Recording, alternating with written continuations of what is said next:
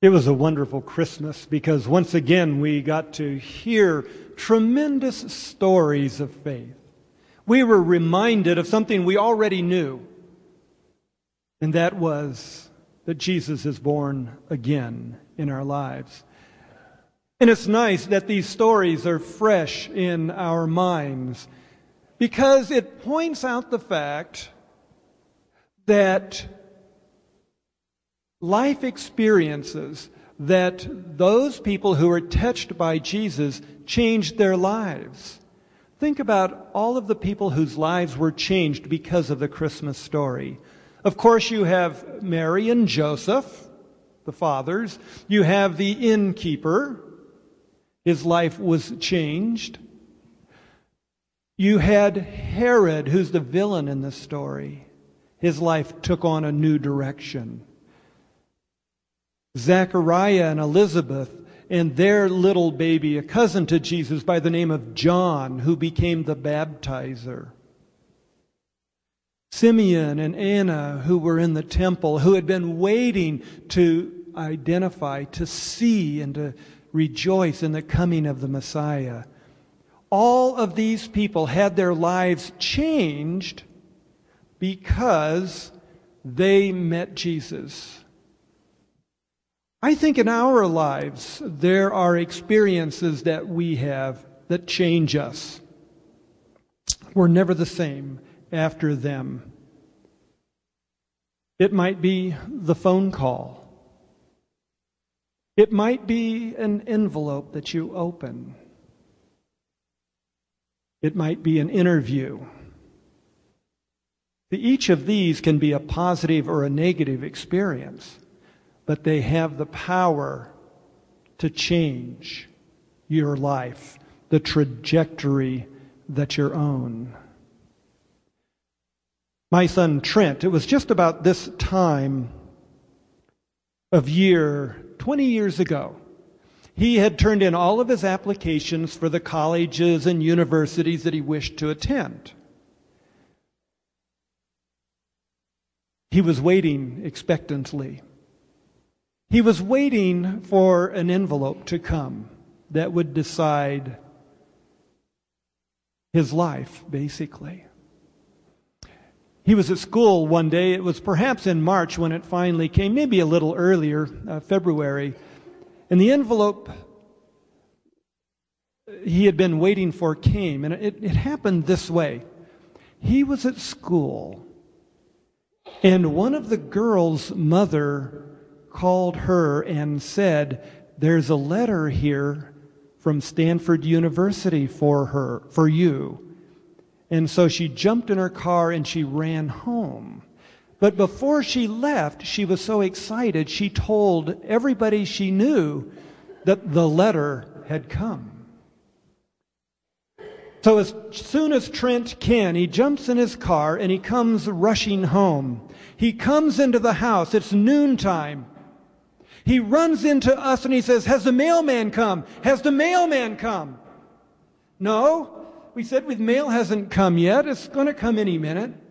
And he looked out the window, and there was the mailman. And he rushed out the window, or out the door, and he ran up to the mailman, grabbed the mail from him, and didn't even bother to say thank you, and was thumbing through the envelopes as he came into the house. And there it was.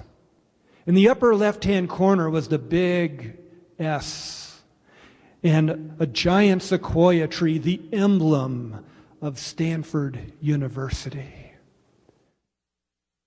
And the envelope was not the thin one-page letter that says, "We are sorry to inform you that you're not accepted." No. This was a thick envelope, 8.5 by 11. It had requests for housing and financial aid and all kinds of opportunity. And he tore it open. And he just began to read, and it said, "Congratulations, you are a member of the freshman class of Stanford University of 1985. He leaped into the air with a whoop, and he took off running, and he went through the family room, he went through the living room, he came back into the kitchen, and for good measure, he did it one more time. He went through into the family room, around through the living room, and back to the kitchen, and then finally he sat down out of breath, and we could share his joy and his excitement. The envelope had changed his life forever. When did you first meet Jesus Christ?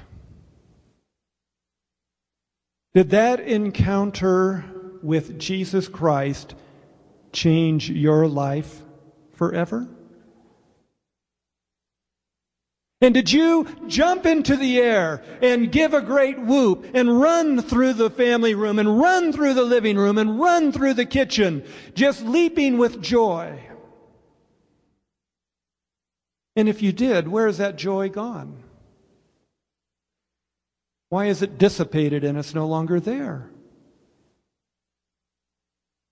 I was a delegate to the Missouri Council of Churches for a number of years. And I can remember very clearly at the St. Louis annual meeting that a Baptist minister got up at the ending session and he gave this impassioned plea asking us, where is your passion for Jesus Christ? The church has become so mundane and so ho-hum that we've lost our enthusiasm for that which changes our life. Where is your passion? He asked. And I still remember this some 20 years later, 30 years almost now. Now, folks, I'm talking about the E word. And in comfortable, polite society, we don't say the E word. It's a part of our Christian faith that we dare not speak its name. E word is about evangelism. That we have enough passion and we have enough enthusiasm about our own faith that we don't hesitate to share it with other people. You know the statistic, I said it before. Most of us invite somebody to come to church once every 10 years. Now there are a few others, who have invited friends to come. And this isn't the last time in 10 years, okay? I want you to do it again. But evangelism has become this negative word that we're afraid of. And all it means is announcing the good news. The word "you" is EU in Greek. It stands for good or wellness. You can see it in the word eustress as opposed to distress.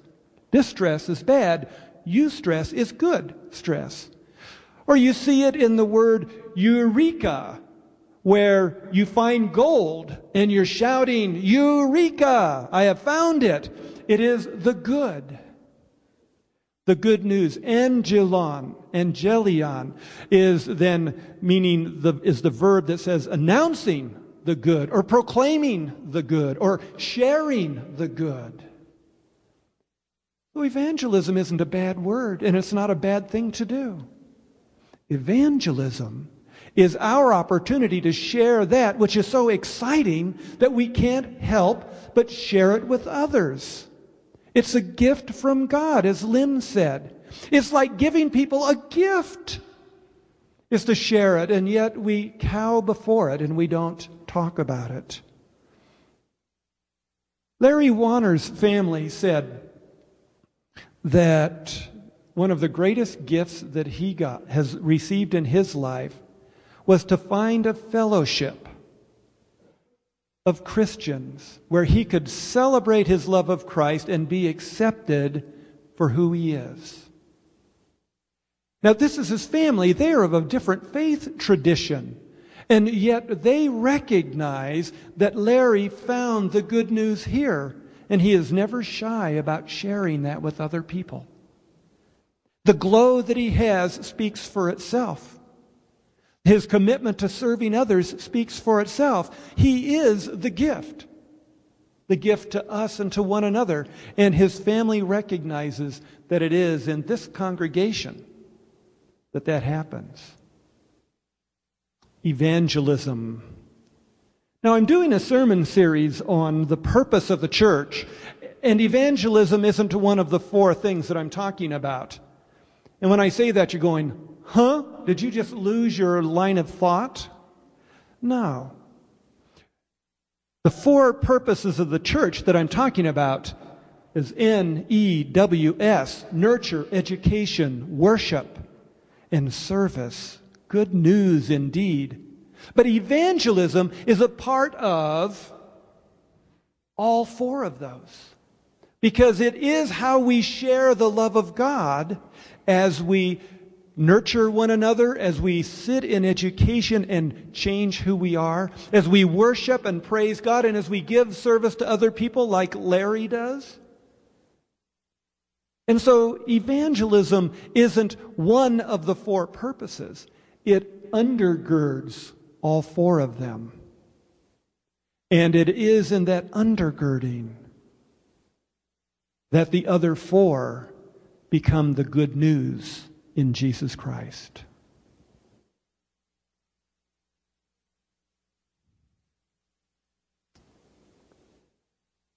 One of the great opportunities that we have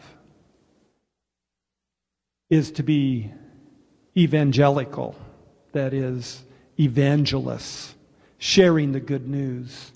It's different than proselytizing or converting, but rather it is sharing our authentic experience of faith with someone else, because we are so excited that it oozes out of our pores. You know that when Trent went back to school on that day 20 years ago, you know that within 5 minutes, everybody in the school knew what was in the envelope. When you go back to work on Monday, will everybody at your workplace have a sense that you're excited and enthusiastic about the gift that you receive through Jesus Christ? Centuries ago, there was a group of theologians that tried to figure out why we exist. What is God's purpose for us as human beings? The way that they phrased the question that they sought to answer so diligently is a little dated, but it was, what is the chief end of man? What's the central purpose for our humanity? And the answer is telling. The answer that they came up with after years of study is this: that we are to know God and to enjoy God forever. To know God and to enjoy God. That's why He sent His Son. So that we could have a relationship with God and enjoy that relationship. Not with some ephemeral, esoteric thought that is God, but in the flesh and blood of Jesus Christ. That the child who came and lived and changed so many lives, including mine and including yours. Colossians chapter 1 ends describing why this was done. And it was that the mystery would be revealed.